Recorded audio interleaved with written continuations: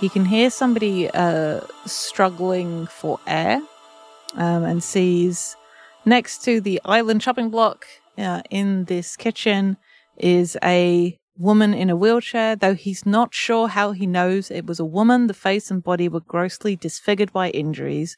She had no legs, only one arm, a horrifying scar shut one eye. The other eye looked at me. It gleamed a brilliant blue. I think I knew right then because the hair on the back of my neck stood on end. But the password is given, even though this person's lips can barely move and their voice is like a scrape, but strangely animated. But he has this moment of relief, and thinks this is a disguise that someone is using just to talk to him. And this woman then reveals herself as Rachel, identifiable by the sprig of dulled golden hair and the reckless vitality still shining in her one eye. It sounds like Cassie said you were dead. And I do like this. Like, she moves her wheelchair up to him and, like, stops just an inch away. And it's described as aggressive, which is, like, close but not quite, which does feel like an incredibly Rachel thing to do. Mm-hmm. It's like, oh, bitch, absolutely. you thought that could kill me? And I do like that the neck, like, Jake falls to his knees. Like, and he wants to ask, like, okay, why haven't you morphed? Repair the damage. Apparently he's afraid of the answer. And you're afraid of the fucking plot hole. Can't acknowledge the plot hole. But I do like that the first thing we hear from Rachel is, we don't do pity. This is business. Mm-hmm. Jake's trying to figure out why Cassie lied to him, but she gives him instructions, that there's something in the New York Library, which is apparently abandoned now because that's a great use of resources.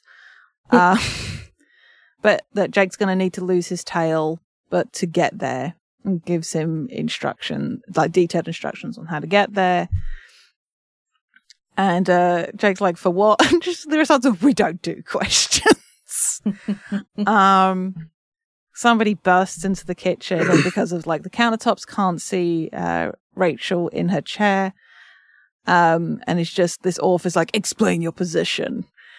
And he's like, I wanted more salsa. The tacos are bland. And then he's just like, get the sauce and bring it to my table. You're right. The tacos stink. Just an orf having opinions on tacos is just very good. But also that's more great Jake characterization of like him being able to think of a lie so quickly. Yeah. And Rachel's like, yeah, but now right, okay, so you know who you've got to lose. And he's like, how am I going to know that I've got to the right place? And she's just like, you'll know, with an undercurrent of the old enthusiasm. Believe me, you'll know. And we get like, no, don't let us down. It's not just our freedom in the balance, it's life itself. Gonna get a little touch of ableism there from Jake as he I wish I could say it didn't bother me to look at the mess Rachel had become, but it did. And in my mind, her wounds chronicled my failures as a leader. Which is just blah. Bad to read. Yeah. But he has a place to be. He, for some reason, can't morph. He figures he's too stressed out or too hungry or whatever. But we do get this pretty dope-ass... it's not quite a chase sequence, but of Jake shaking this tail, and which is pretty damn well-written, frankly. Like, and how he... I don't know if what the game is called in the States, but like that playground game of like somebody faces away and people have to creep up behind you, and when you turn around, everyone has to freeze. Red light, green light.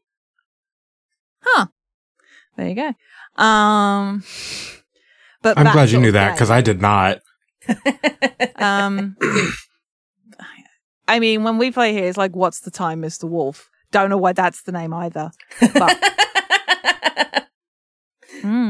but he's able to turn around at one point fast enough to see the Orf before they dim their eye lights. So he knows how many that are following him and sort of where they are. But he takes off and figures that even though he's able to sort of start shaking them off, that he's going to have to change the footing, and he dives into a storefront. And like, we have this weird moment in a book filled with weird moments. After he dives through a busted storefront, he starts falling through a black hole in the floor, like Alice in Wonderland, and lands on top of a tree. Yeah, hearing children singing. This part, I granted was reading this at 3 a.m. And also after a whole bottle of wine. That'll yeah. But I had to read this like 7 times. I was like, wait, what the fuck just happened? Yeah. He literally falls through a hole in the floor, like full on Alice in Wonderland mode. Can hear kids singing, like they're sort of like chanty sort of group singing. But it's this joyful kid singing, flying through the sky, full of stars, nowhere to slow down, warmed by the moon, and lands. He doesn't land on the tree. He lands on soft grass. And next to him is this massive tree. He describes it as looking like it is a baobab tree. That's just full of kids singing, swaying, having a good time. Mostly human in the tree. In the tree, including Andalites. Yeah. Don't think about it. How the Andalites got in. Maybe they're like the goats that can climb. Just because we've never seen an Andalite climb a tree doesn't mean they couldn't if they really wanted to get up there. Oh, God. But yeah. That mineral. Yeah, apparently. Like, you think grass is good, wait till you put your hooves on some fucking tree leaves. It's the good shit. But yeah, a bunch of kids singing in a tree, having a great time. There's a couple of Orf kids and even a Lyran child.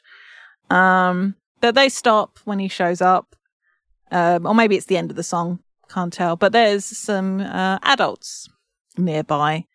Not in the coloured suits of the Yoke Metropolis, but like loose-fitting linen-coloured tunics. So you know that they're like a hippie commune vibe. Because they're wearing white women. Or a cult. But they have Draken beams, even they don't have a vibe of being used too often. But there's, again, humans, a single Orf, adult Andalites. But we get this teacher of some kind who's just like clearly happy and just says up to the kids, good job, kids. Now it's a meeting. We get this talk about freedom, which is genuinely quite nice, and the kids get to start sharing their art. And then this woman comes over, and Jake Riley said, "Where am I? What is this place? Are you free?" She's like, "Yes. Did Cassie send you?" "Well, no. I mean, I don't know. I just fell through a hole in the floor, and the floor doesn't open up for just anyone. Cassie must want you to learn." Dream logic. It's like, yeah, Cassie sent a hole in the floor to swallow you up so you could come hang out and hear the kids sing, because you're having a really shit time in this horror futurescape scenario we've concocted, so we want you to have a nice moment. Okay? But it's revealed like these all the young adults are in the EF because they've been the ones saved so far. There are elders and we elders and the children that we teach. And it's explained because, this future scenario wasn't upsetting enough. This is where we find out that the Yeerks have started raising children, like livestock. Not only are controllers picked at random to procreate, but the kids are taken to one of these warehouses and they're held from birth to age 15. Their lives are controlled through their brains, though their brains are left uninfested, because children are seen as weak and unworthy host bodies. They're fed to be so they'll grow up healthy. They are exercised, but any instincts of being normal children are punished. If they try to educate themselves, they're punished, because Yeerks want powerless minds. So they raise children in a joyless, lifeless world where they wait for the day of infestation. The EF fights to free them. When they are freed, which is far more seldom than I can bear to think, they come here. Ignore the fact that it just said it's a 15-year process and it's only been 12 years. Again, the logic isn't important here, clearly. Yeah. So, I mean, maybe no kids have aged out. That's the plan, but kids just haven't aged out yet. Yeah. But yeah, and Jake's just these kids don't seem traumatized for having been rescued from one of these warehouses. And also they're not all human children. And she's just oh yeah, well, we've been lucky. Very few have been broken down beyond repair. This is a place of joy. It helps that we don't talk about what they call WAMPs or WUMPs, which I assume is warehouse camp. I guess. We live simply. We teach and cultivate. We hope. Little trad wifey vibes. Just really what kids need to do is not play with electronic devices and being allowed to run around outside. Just yeah. But that's just me. Yeah. It's when I read this bit about oh yeah, we've been very lucky that they're not traumatized. I was it seems to me that Ellen was writing all of this because it kind of makes sense. And then she realized just how dark this was. And she was oh, I better, no, yeah, they've been very lucky. Because, when you raise a child in that kind of environment where you just don't give them any kind of enrichment, they get fucked up. Turns out. Yeah, there's lots of historical cases and studies about what happens when children experience this kind of emotional neglect, even if all their physical needs are being met. This is how you get fucked up people. Yeah. Which it makes sense for this to be a thing that the Yeerks do, because the Yeerks don't fucking care. Absolutely. If you just need a healthy body and a mind that's easy to control, nah. Upsettingly solid strategy. Very eugenicsy of you. Good job. But hey, now we've got to meet a kid called Justice. Because the elders insist on giving them concept names, and I'm just somebody just fucking tieflings in D&D, and that's okay. Who doesn't like tieflings in D&D? But how there's a kid called Liberty, there's another kid called Storm. And clearly he thinks adults are fucking weird. Mood. This kid Justice is great, to be clear. He's great. He shares his painting with Jake, which is this real cool, expressionistic looking favorite angular city of fog, this diagonal demarcation, a cloudless blue skied landscape. And just how there's this thin line going from the good side to the bad side. And he's do you like it, Jake? It's great. You're really good at drawing. Is that how you got here? Did you escape up the rope? Not you too, he said with mild frustration. The elders are always telling me I paint allegories, whatever they are. I'm working on my impressions and fears, they say. But I'm just painting what I want. Okay. Do you get to fly bug fighters? Nope. But you get to play just this little cute little fanboy kid. Just this adorable little boy. He's just very good. He's great. He's very good. But we have this interaction between them because obviously there has to be a point to this. Jake has to learn a lesson here. Because Justice talks about how he's going to go back and free all his friends he had to leave behind because they're prisoners and he's going to save them. And Jake's just like, war doesn't always let you save the people you know. You might end up being assigned to a different mission that saves people far away from home, people you don't know, other people's friends. And Justice just shakes his head and just like, I'll save my friends first, then I'll save other people's friends. And then just like, oh yeah, no, you need to come over here and go back up the tree. Or go through a door that just appears in the tree. Because otherwise Jake's going to be late. And then he gets pushed through his door, turns around, and now it's just in a park, in Bryant Park, having just stood next to an oak tree. You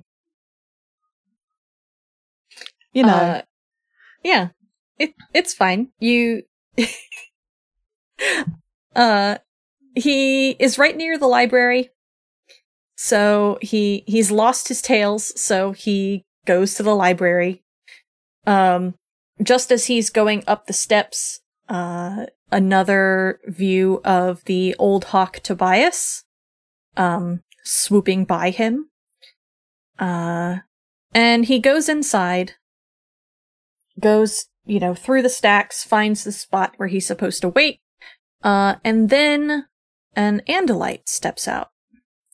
A strapping Andalite, coarse blue fur drawn tight over battle-ready muscles, swiveled graceful stalk eyes to rest on me. Jake. The thought-speak voice was mind-filling, gentle and tough, wise, inspiring, terrifying, familiar. He looked just as he did the night his spacecraft crashed in the construction site, the night my life changed forever. By comparison, my voice sounded puny and forlorn, swallowed up by the vaulted chamber. Elfangor. The Andalite shifted on his hooves and trotted nearer, his stature breathtaking. He was powerful and well-proportioned. You have followed our instructions. I'd seen Elfangor murdered with my own eyes, yet here he stood. Could he be the leader of the EF, mastermind of a terrorist campaign against Yeerk control? I was incredulous, but at this point, anything seemed possible. The EF certainly is a force to be reckoned with, I said. It sounds as though you question our tactics. Action is the surest path to change, no question there. But you would fight them differently? Sabotage and terrorist offensive make you morally uneasy. You want a better way. What I want is to go home. Too much for you? Elfangor was an awesome presence. I'd be lying to say he didn't intimidate me some, but I was a leader too. I saw the fight for Earth as more mine now than his. I wanted to be respectful of him, but in my view he'd made a giant mistake with the terrorist campaign. I had to call him on it. No, I want to go home so I can keep all this from happening in the first place. If this is the future, I want to go back. I can stop the Yeerks without sacrificing my friends, without botching the war and bumbling into your brand of terrorism and half-freedoms. I can stop them before we sacrifice the very things we're fighting for. Elfangor laughed in my mind. Victory without sacrifice? You know better than that. You don't have to give up your principles to win. Isn't there always an alternative to sacrifice if you just keep your mind clear, step back and see it end? You know better than that. The repetition stung. How did he know I was just talking big? It was like he was inside my head, rifling through my personal file of fears and mistakes. Now I was angry. It's all your fault, I said suddenly, surprising myself. I always thought of you as a hero, Elfangor, a leader. But the truth is you couldn't see another way out. You sentenced us to hardship, pain, and suffering. We were kids. You made us question every value we ever learned. You had no right to heap that weight on us, huge and impossible. You used us. That's interesting coming from you, Jake. The voice changed as he said my name. Suddenly, he didn't sound like Elfangor anymore. The Andalite arrogance was gone, leaving only the voice of a man, a human, familiar and unfamiliar. Let me guess what comes next, the new voice said. You didn't ask for leadership, right? You didn't ask to make the tough calls, plan the missions, decide how to use your small but loyal force, how and when to put them in harm's way, risking their lives. You're blameless. The role was thrust upon you. Well, I don't buy it, Jake. Every choice is yours. Always has been. You were and are free. Tobias. Yeah. You know I morphed Axe a long time ago. I decided to stay in this morph. Axe's body has aged 10 years. It's a dead ringer for Elfangor, isn't it? But Elfangor's dead, Jake. Of course. And so are you. My throat tightened, my skin tingled. What? My mind seized on his words, pulled and prodded them, turned and shook them. Dead? Then how could I be free? 10 years ago tonight, Tom put it all together. He came into your room and murdered the leader of the Animorphs. Rather than let Visser 3 know that one of the notorious Andalite bandits had gone undetected for so long, right under his nose, Tom ended your life, your own brother. But I'm here! I looked down at my hand, pink tan flesh under the light of the reading lamp. Knuckles, nails, veins, bones. Alive. Real. Yes, you're here, but not alive. What was this? It all converges tonight. Battles, struggle, strategy. Tonight is the decisive moment. The Chrysler Building Moonray is ready for use. They're powering it up as I speak, running through the checklist, applying your hundreds of hours of calculations. No, I'm not a scientist. You are, you were, or rather, you will be. It all rests on you. You're the only one. Only you can make this shot miss. Get there, Jake. Alter the programming. Make it miss. Even 0.1% will do the job. This is the decisive moment. Do you understand? Use whatever means necessary. If I make the shot miss, the moon will explode and doom millions. The greater good, Jake. The big picture. For God's sake, don't get stopped by details. Permanent Kandrona. Failure means an Earth that is at last irrevocably Yeerk. But what about Cassie? Marco has her. There's no time. She's prepared to die with honor.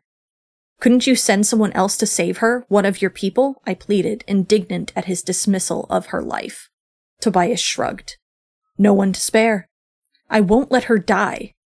Save one or save many? The choice wasn't so hard for you at the Ragson building when you left Marco and Rachel to save themselves.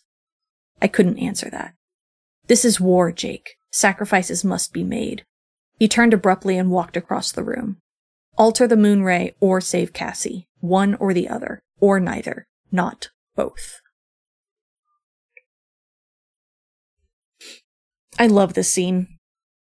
It's good. It's good. It's good shit. I love so much that Jake gets to, at least in some small way, tell Elfangor off and be like, no, you gave this to literal children. Mm-hmm. What was I supposed to do?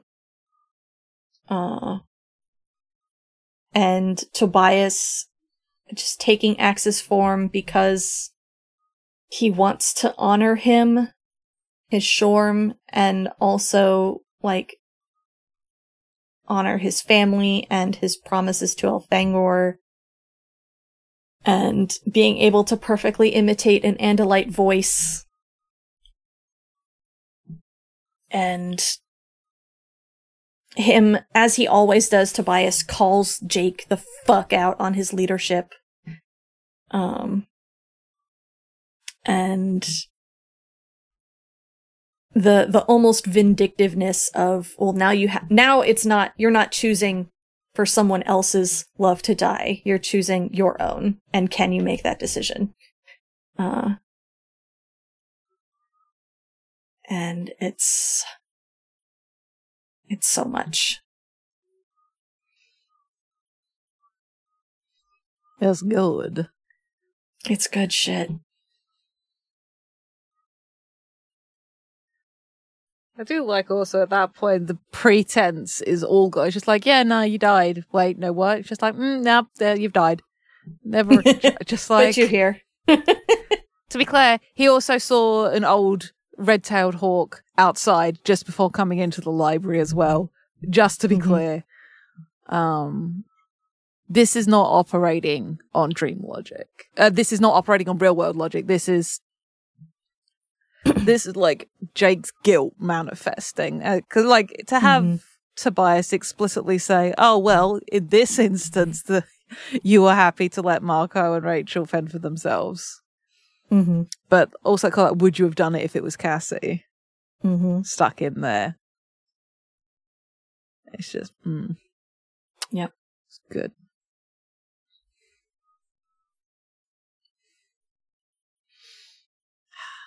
But hey, now we get another weird little logic jump, time skip. But we do get some fantastic introspection from Jake. Like running out of the library through the cavernous halls, out through the park, like contending with the fact that the reality is wrong, that there is no mission that's worth sacrificing Cassie's life. Running from Tobias, from Elfangornax, from friends who'd ceased to exist. As leader of the Animorphs, I would put the mission first, the mission as a whole. But what was my mission? What made the world worth more? Sheer volume, the future, the common good. Detachment, you idiot. The last battle we'd fought together, Marco and Rachel, inside. Lose everyone or just two. A door closing, securing their destiny. Guilt tore at me with scratching, ripping claws. I'd set the example. I was to blame for Cassie's hardness and Tobias's indifference. And he's running and shouting apologies out to the sky. And there's no one to hear him. Tobias was wrong about war. What good is it if people are forgotten along the way? If one girl in 1 million girls is scarred and hardened, changed forever? What good? Only Yeerks freely give their own to see a job completed. I wasn't a Yeerk.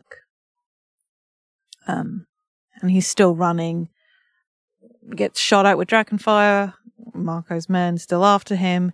This time he's able to morph. He morphs into his Falcon morph and sort of strips his way out of the suit and heads up into the sky. From here, and hey, we get that fun detail of the tears being gone because, you know, birds don't cry. At least not in Animorphs. And him taking in everything, taking in the city. Every detail of the city surged into focus with raptor sight, and the mind, simple but keen, focused on the task, no swells of emotion, no unanswered questions. Higher and higher still. He can see penthouses, crowds of humans and Adelites gathered around, all these different Yeerk pools, like little small private ones. And again, higher still. A free soul above a city of slaves. Millions that were mine to save. Cassie. Justice would save his friends first. But Justice was a kid. Hey, Jake. Hey, Jake, you're 14 years old. He just needs a hug. This poor baby. Yeah, he really does. He needs somebody to take away all of this from him. Because he shouldn't have to deal with it. Also, honestly, I don't feel like he would give it up. Because, like, as much as he hates this responsibility, I feel like part of him still enjoys this, as stressful and demanding as it is. He's had plenty of opportunities to just fucking walk away. They all have. It's that we've talked before a little bit in previous episodes about duty and what it means. And part of me thinks like Jake, like you're saying, enjoys being leader because this way nobody else has to do it. Because if he's doing it, he's saving his friends from it. In the same way that Cassie thinks she knows best in certain situations and takes weight on herself because she doesn't want other people to have to. I'm now thinking about a certain two dumb kids and looking at them across the fucking ether. But that notion of, well, it's okay if I suffer. So long as my friends don't suffer, I'm happy. That's the way it should be. I'm strong enough or whatever. And even in your moments of doubt, you go, well, at least my friends aren't going through this. Because I'm protecting them. And I do think there is a sort of like, that has got to be validating. Just like, I am keeping my friends safe. I am doing what needs to be done. I am doing the right thing. And even if it's not like, and I am a hero. We haven't spent a lot of time in Jake's headspace when he isn't dealing with a fuck ton of other stuff. Since there was that offhand conversation, like, he does think about a life after the war. Or he did. And like, does he still at this point? And it's so much. Yeah. But yeah, like, we've seen him like react badly when people try to undermine his authority. He's like, "Yeah, bitch, I'll play you. I know how to be a prince," in the Andalite sense. Like, yeah, I know what I'm doing.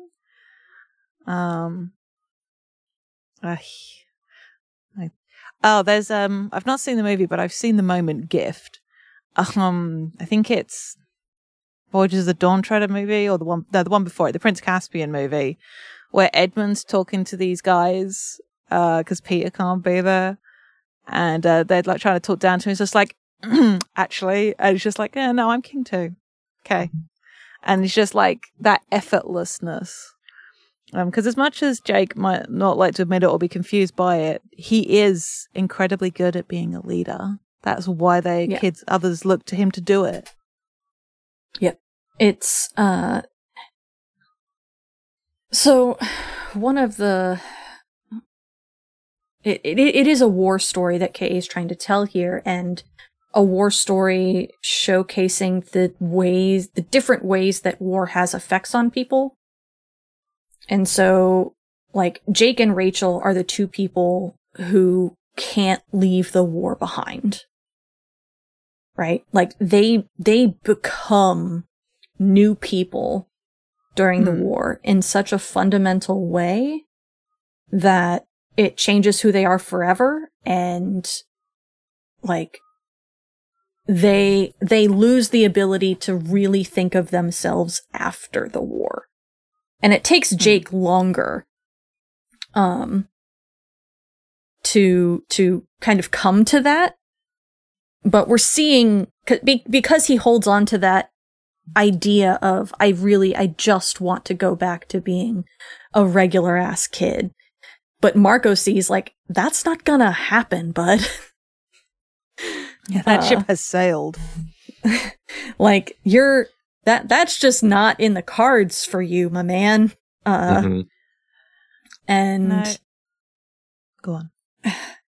Yeah, it is part of what the story that they're telling here is, that you have, certain people who are gonna be totally unable to pick themselves back up. I'll argue to the ends of the earth about how they end up treating Rachel with, like, how she couldn't possibly go back to normal life. Like, not just that it would be very hard or take a lot of therapy or anything like that. She's done. Like that, yeah, she's done. She has lived her best life in the war, and that's it. That is her life. I'm just thinking about the end of Lord of the Rings and how Frodo goes west because he can't go back. Well, when he does, it's not the same. He's not the person he was. Sam is able to go back and, like, live his life and get married and have children, and Frodo can't. Like, Merry and Pippin are also changed. Like, I mean, and to be fair, like, it's not news to Torment about how, like, he might have hated allegory and stuff, but Lord of the Rings is entirely saturated with Tolkien processing trauma about the First World War and how some people come back different, some people don't really come back at all. Because Merry and Pippin end up taller than any other hobbit because of the stuff they eat, living with the Ents for that little bit, and so they're not really hobbits anymore. There's something else. But Frodo is so traumatized by his experience of being the ring bearer that he has to leave.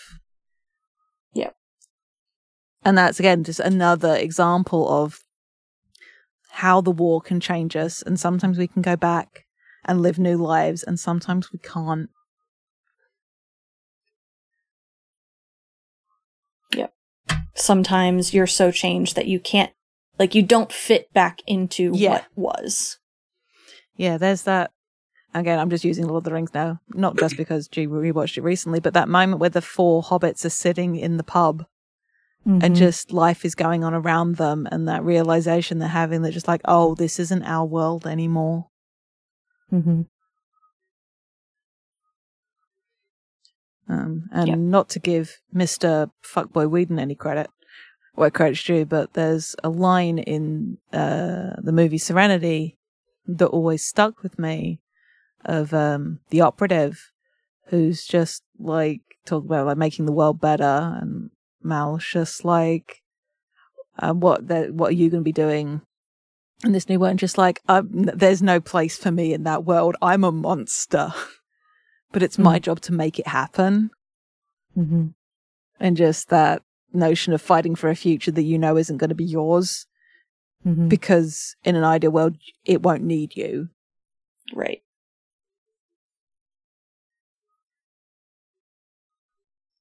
Yep. But hey, we got to go to the Chrysler Building. Yeah. So the ending of this is just fucking weird. There's bad Animorph book endings, and then there's this, which feels like your emotional equivalent of falling down the stairs to read. Like, what? Oh, and now I'm at the bottom. Okay. How did I get here? Don't think about it. Yeah, so he's a falcon around... Go ahead. Yeah. He gets there. He's a falcon. At the top of the Chrysler Building is glowing and pulsing. Because the moon ray, they've given up calling it anything else. The moon ray is energizing, including like even the fucking gargoyles at the top of the Chrysler Building are part of this. And Jake's just like diving. As we know, the Peregrine Falcon, fastest dive in the bird world. Is clearly going to do something. Spots Cassie strapped to a wall on a ledge because reasons. Because damsel in distress. Yeah. Got to make it clear that the choice is there. And she's just like, smash the spire, answering in thought speak, even though she shouldn't be able to do that. And how can she even see him? No time to wonder. Don't acknowledge the plot holes. Yeah, I put that in my notes. I was like, wait a second. Since when does this work? It doesn't. Yeah. And how, like, where Cassie is, she'll be consumed by the ray. But she's just like, the smallest misalignment will disable it. Smash the spire. Do it now.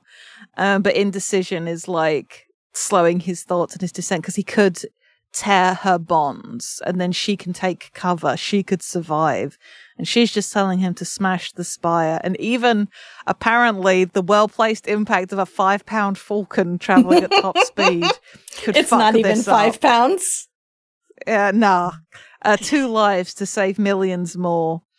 And then Cassie is able to yank herself free and leaps forward and is able to nudge she slams into the bottom of the ray and it quakes minutely and the light dims and he's like, you did it. And she's like, no, I only must learn an auxiliary stabilizer. The MacGuffin will be up and running in a few minutes. And then a panel opens and she gets yanked inside. She's like, disable the main computers. You can tell I'm being a little facetious. But then she's pulled through and then there's a crack open, a scarlet slit, the only entrance to the Yeerk fortress. And he has to like go full bank to like slip in through this tiny vertical opening, smacks into a wall, struggling to stay conscious. And apparently there's the red-tailed hawk is looking at him, stood on an eagle, on one of the gargoyle eagles, telling him to demorph. It's not too late. And he follows the sound of Cassie, like, struggling, and the building's vibrating as the Moonray powers up. And he remorphs, he goes tiger. Since when he was a Siberian tiger, I don't know.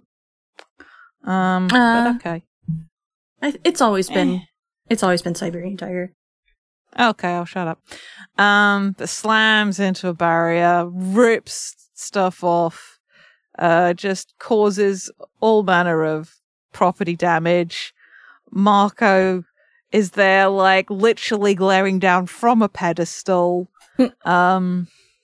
There's a fucking holographic display of the moon and the Chrysler building and the countdown ticking down. And Marco's like, don't even bother trying. Neither of you can do anything to stop this. In minutes, the moon will shine and strengthen only Yeerks. And a panel behind Cassie's open, and Marco's like, and to underscore the fact that I am evil and that you have to make a choice, we're going to throw Cassie out this window. I'm not joking. He's like, to celebrate, we've decided to throw a terrorist from the sky.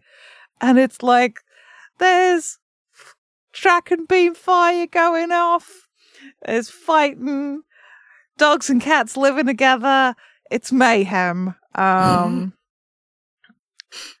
which, again, throwing her off the roof would do fuck all normally because she can just morph.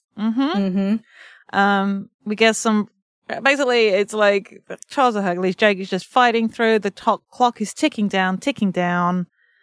And then she gets knocked out the window, but then a hand crazily is reaching up and holding on. She's not gone, but in seconds she would be. In seconds the moon ray would fire, and it's just him clocking between these different things and then deciding between Cassie and the world. And he knows what he has to do. No time for indecision. I saw my goal, saw what should be valued above all else. I leaped. 5, 4, next chapter. Literally starts, all caps, interesting choice. A strange voice, old and young, male and female, echoing in my mind like distant thoughts speak. It was not the Ellimist. Just to make that really clear to the reader, it's a voice I've never heard. They have strangely segmented minds, conscious, unconscious, an ability to reconcile both. They will bear more study, these humans. And he wakes up because it was all a fucking dream. And he rings Cassie as he's like, he's home, just like, oh, that's my Star Wars Episode 1 poster. That's my dirty clothes pile. My bed, the smell of waffles. He's no longer a beefcake. So he calls Cassie. As mentioned, the Schwarzenegger thing is apparently history. But he rings Cassie, and I'm just going to read out this last chunk of the book. Come on, pick up. Answer. I wanted to hear a girl's voice, deep and young, cheerful and wise. My heart pounded. Bright sun washed my body. I moved a hand across my chest and felt my badge. I yanked it off. I looked. My fingers clutched air. I opened my fist. Nothing. Images still flashed through my mind. Dead Hawk-Bajir towering above me. Orf manacling my wrists. David. A mind-blowing explosion. The howler. The strangely beautiful singing of children. The stench of those condemned to death. A mylar sheath beating with the wind. The scarred faces and mangled bodies of old friends. Alfangor. Lightning. Rain. Slipping. Hello? Time stopped. Everything got extremely quiet, except for the pounding of my heart. I knew now. I'd made a choice. I knew what I was made of. My limitations and priorities. It's Jake, I said. No response. It's Jake, I said again, voice quaking like I'd never talked to her before. As if this were the first call I'd ever made. The only call that mattered. Cassie, I just wanted to ask what I should have asked you yesterday. Are you okay? And that's the ending of the book. Mm-hmm. I think for my personal sanity, I'm just going to say this was Krayak or the other jester fucker. What is his name? The Drode. My evil, my snide little bastard. Who I adore and loathe in equal measures. Yes. Yeah. Just for my sanity, that it's one of them who did this because I don't hate like the alien undergrads being really bad at anthropology angle. You don't like that? I would like that if this was ever referenced again. Yeah, no, it's bullshit. This is an excuse to do a weird, wacky dream sequence. Yeah. And I have to assume that this was like maybe being written simultaneously as Megamorphs 4. Mm-hmm. And like they didn't necessarily know it was going to be coming out directly after, because I feel like somebody would have made a different choice somewhere. Yeah, it's let's see. This was published April 2000. Megamorphs 4 was also published April 2000. So now I'm just imagining poor Ellen reading Megamorphs 4 like, oh, come on. Why did you even give me this outline? Couldn't give me a heads up? Come on. Honestly, I think it makes more sense to me if everything, including these voices at the end, were a dream. Like, I feel like I would have more Jake respect justifying. For it. Yeah. Yeah. Because then it says something interesting about Jake's subconscious. And like where he fears everyone will go and the kind of pressures that he puts on himself. Like, I think that's interesting. Whereas random bullshit anthropology students from space is just doesn't make any sense. Yeah, because it just does feel like a lazy tack-on thing at the end to go, yeah, it was a dream, but it wasn't really a dream, you know? Right. Yeah. It was something more creative than that. Whereas if they'd owned it being a dream... Yeah. Or even, like, given credit to somebody. Yeah. Like... It's the one part of this book that I'm really just like, I hate. Yeah, it's frustrating. Yeah. But it's funny to me, because usually I hate with a fiery passion the like, oh, but it was all a dream bullshit, but like, I wish that's what this was. Because the thing is, like, this being a dream and them owning it would at least actually be interesting, because we hear so much about the kids having nightmares. Yeah.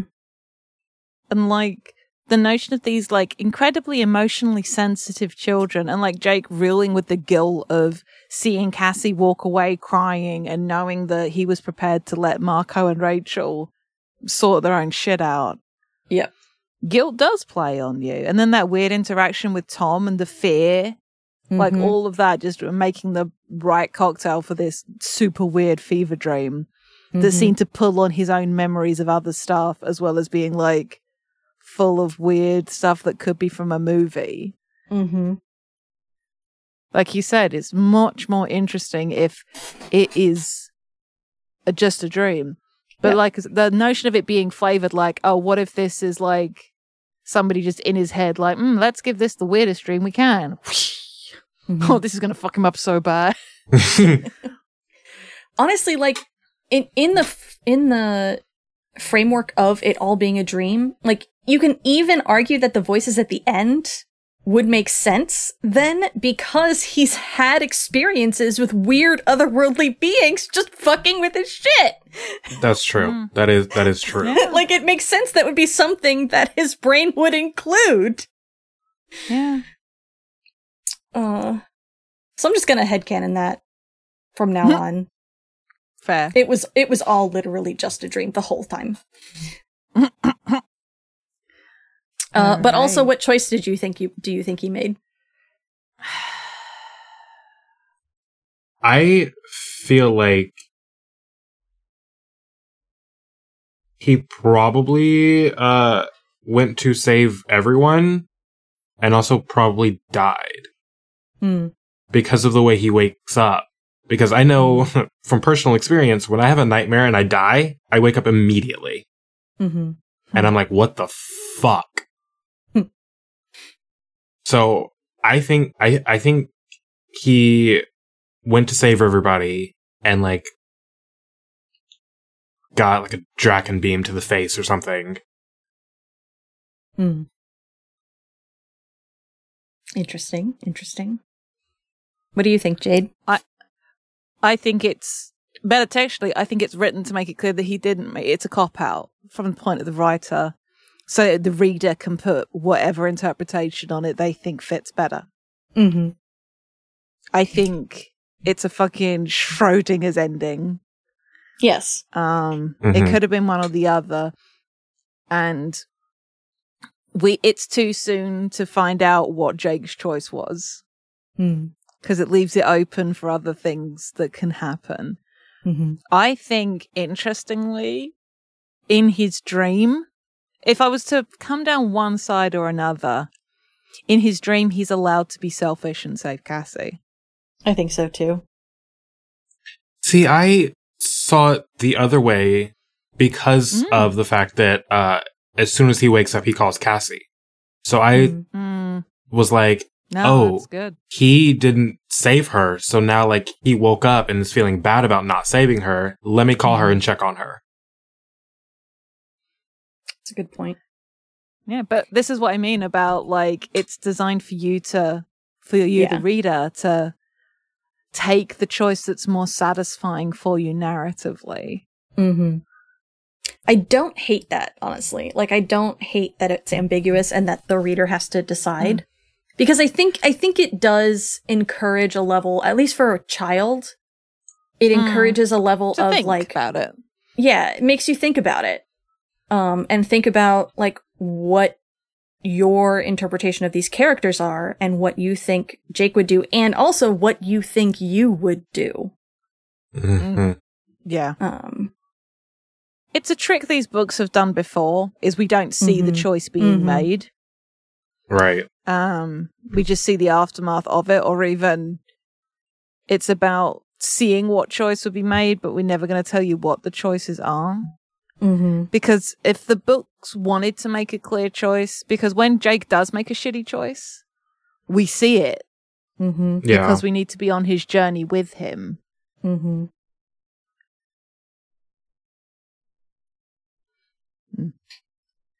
Yeah. But I like that we've come at this ending going, well, this or this. And I think that maybe at talking it out with you guys, just like, maybe this ambiguousness is actually a bug, is a feature, not a bug. So. Yeah. We should move on. Do we have any discussion questions? Or just I did not remember to ask the that's Discord fine. this time, so. We're great at this. Hey, Bella, you got any questions for us? Let me put you on the spot. I know.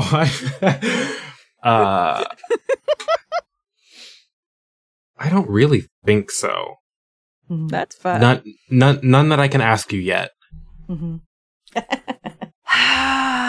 We could just do a round table after the series is finished, where people are just going to ask me questions.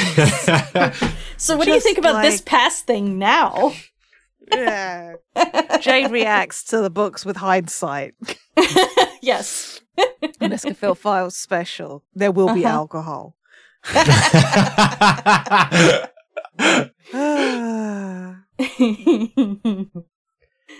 Well then, let us do our rankings. Yes. Plot. Such as it is. There's elements of it I find intriguing, but I feel like the execution is sloppy in a way that's not intended, and I shouldn't have to work to fucking patch job stuff to make it make sense. I'll give it a 6 because there is solid stuff in there, and I do like elements of the plot. I just think as a whole, it isn't very successful. That's my hot take. I think similarly, this was one of the books that stuck with me for a while. Partially because Jake book and that's my baby. But, there's a lot of good shit in here. Agreed. And I feel like, I don't know, maybe 2 more weeks of editing or something would have just filled some of those holes and made it a little better. Yeah. But I think for what it is, it's like a solid 7. It's not perfect, but there's, for me, enough good shit in here to outweigh the hand-wavy bullshit. Yeah. Yeah, I think plot-wise, for me, it's closer to like a 5 or a 6. And then for characterization, I think it gets a much higher grade for me. Yeah. Oh, yeah. I was about to say characterization, like, in a rare strike, there is nobody's characterization here I don't like. I think there's some stuff that's maybe weaker. Obviously, we don't see Axe. We don't get a lot of Rachel. We don't really get actual Marco. But the little beats with Rachel, the Cassie stuff is great. Even if some of the pre-weird time is frustrating to read. Yeah, no, I'll give it a 9. I like war-hardened Tobias a lot. Me too. I also like the notion of fucking old man Hawk Tobias just flying around being a harbinger. Like, that's my shit. Like, representative of fucking Jake's own self-judgment. Yep. Because Jake blames himself for Tobias too. For Tobias being a hawk. Nothing like the specter of your original fucking crime as you see it. Just like following you around. It's almost like symbolic of something. I take media analysis seriously. LOL. But yeah, I think it's very up there with characterization. Especially a lot of like the oh god, I just had the word and I lost it. Like introspection that we get from Jake that we haven't really gotten to this degree in a while. Yeah, for sure. Yeah. It's, to me, one of the better books when it comes to characterization for him. And they don't do him dirty for once. Agreed. Yeah. Enjoyability? Oh, yeah.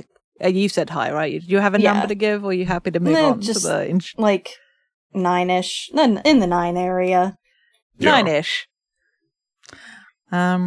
Enjoyability / satisfaction is so split, because the stuff I like, I really like, but the stuff that pisses me off makes me so mad. Yeah. I will say, like, when I was reading it, I had a hard time taking notes because I was caught up in it. My first impression after reading it was like, that was fucking weird, but I definitely didn't hate it. Yeah. Yeah. Because there have been books I have hated. Yeah. And this wasn't that. I think most of my frustration with it was like to what you were saying earlier, Bella, just like, this could have been amazing. And I hate that it wasn't. Like, I was rooting for you.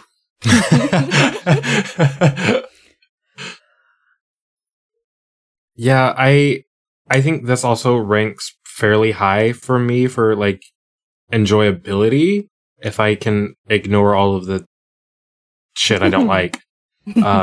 Because, like, this book starts at 10, and it doesn't really ever slow down. This is true. Yeah. Like, it is one of the more fast-paced books.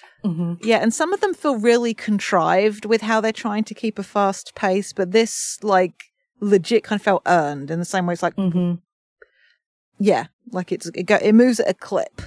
And you get your little breathing moments, and then we're off again. All right. Yeah. What was Ending questions? your favorite part?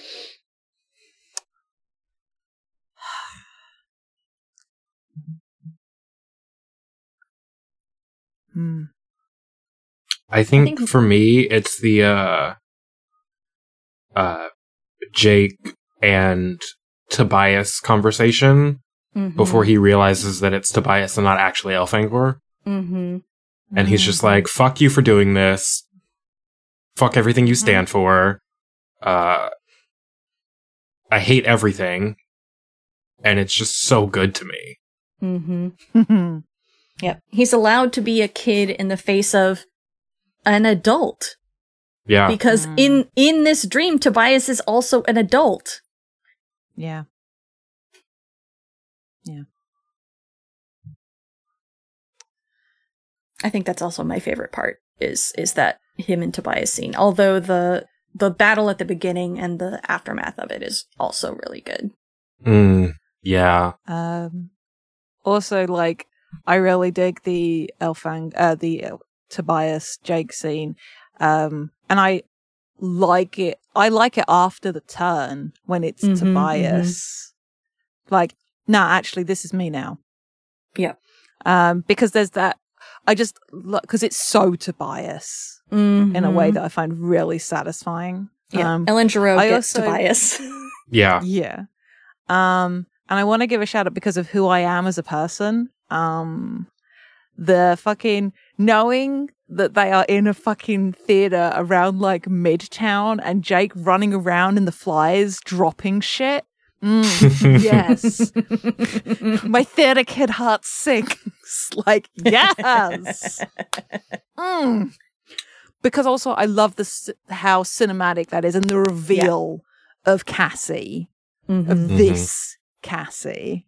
And like there are so many like cool like actors around right now who could play that, and I'm just like, yeah, good shit. Honestly, if this like they ever like reboot the TV series, I would give my left leg for the original actors to come back and like reprise the older characters. That'd be pretty dope. I mean, even though they're like 40s now, but I would love it. Partially because a lot of them just stopped acting.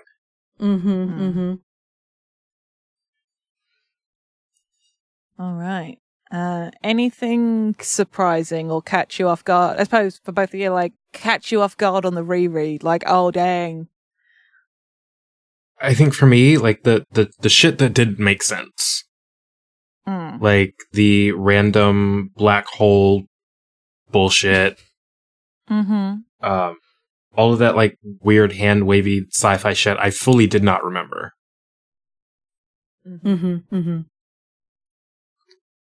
Yeah, What about you, Danielle? I had mostly replaced the events of this book with Darren the Mad Scientist's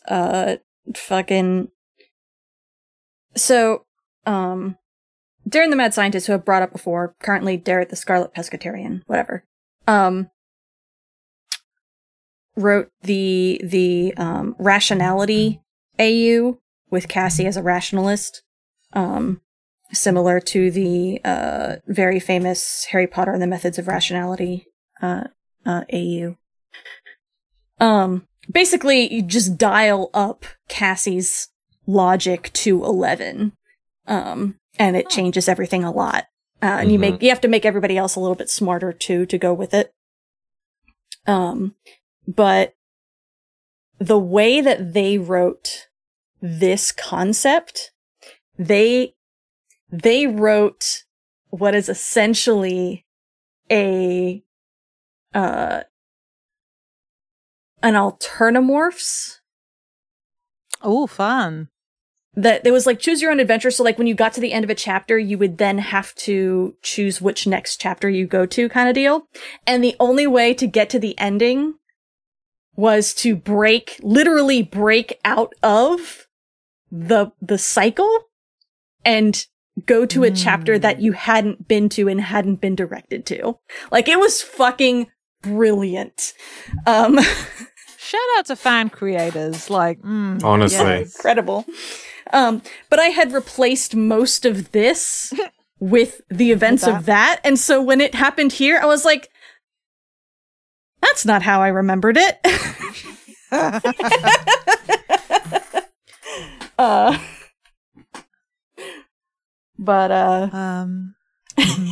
Yeah.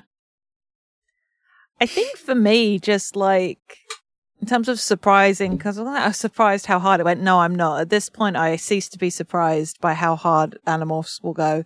But how cinematic I think it felt, and how it felt very like referencing of a lot of movies I know in a good way.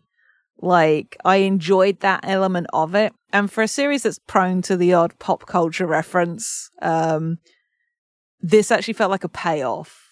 Like, which is why I think I was building so much on it being a dream, because this feels like stuff Jake's pulled from movies he's seen in a way that I found very interesting. So yeah. Number 3, we have pulled this to shreds about what doesn't make sense. Yeah. We've been done that. You know our thoughts at this point.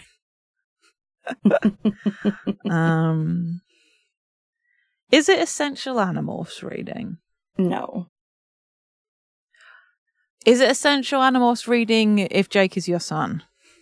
Yes. Maybe. Yes. Yeah. Yes. I mean, even if only for the decision at the very beginning, because, like, fuck. Well, even if only for, like, the characterization. I feel like this is one of the best books that he gets as far as characterization goes. And I enjoy that a lot. So for me, it's a yes, but only for those reasons.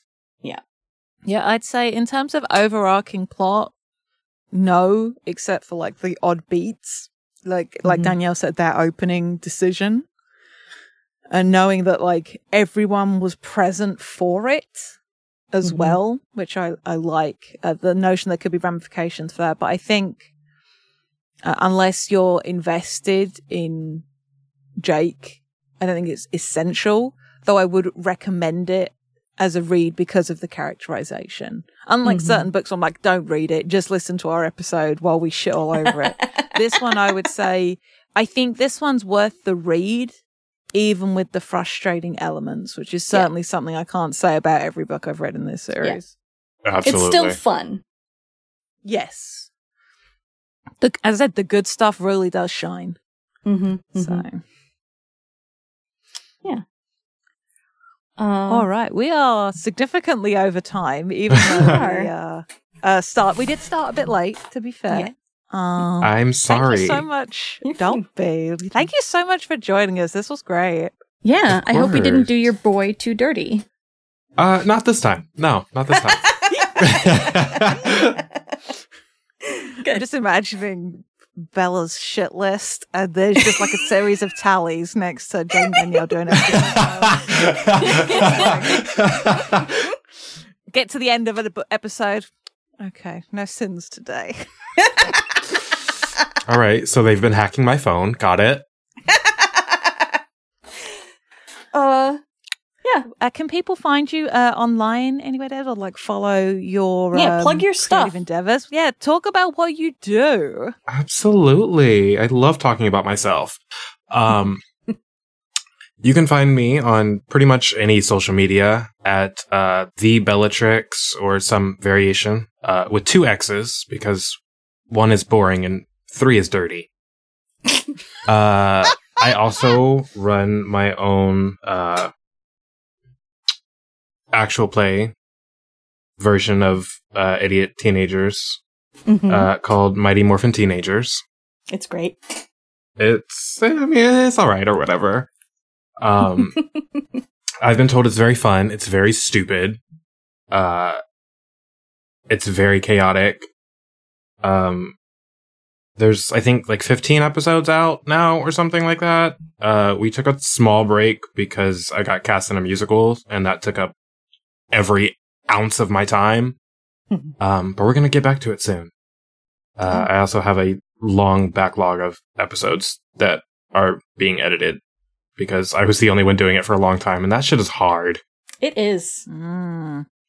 Yeah, when you have 5 players. Yeah, it's a lot. But yeah, check that out. You can also follow me on Twitch, where I stream a bunch of video games and people scare me for money. Very good. Excellent. My co-host has been Danielle. I'm getting in there first. Haha. Okay. You can find them online at Red-Tailed Hawk 90, and you should check out their home podcast of The Room Where It Happened if you aren't already doing so. They are currently in their 3rd season at Elder County, Tennessee, Urban Shadows. If you want your urban fantasy a little more rural and with an Appalachian flavor, you should check it out. It's got a wicked faction game, some great characters, some awesome players on both sides. It's just incredible work from the group over at Roomware, as always. Thank you. And my co-host has been Jade. You can find them on the internet at Jade Oxford Rose, and you can find their home podcast, Follow the Leader, at FTLcast on Twitter. They are getting ready to start releasing a between-season Pathfinder special, wherein Jade is playing perhaps the cutest little gremlin goblin I've ever seen. And it promises to be a very cool romp. All of the folks at FTL, and especially Jade, do phenomenal character work. And Zachary Fredrickson is going to be GMing, and he does great world-building shit. So it's going to be a phenomenal time. You should definitely check it out. And if you aren't already, start listening to Dumb Kids Playing Hero. You can find it on Twitter at DKPHpod. We are in the middle-ish of our 3rd and final season. Jump in, and we just did a recording of a side game that, we did, as this airs, should be starting the same week. You should check it out. It's fun. Yep. It's gonna be great. Love to rub my dirty gremlin hands all over Animorphs canon. It's ours now. It is ours now. Cool. All right. Until next time. Until next time, let's do a clap. Let's do a clap. At 20. 20. 20.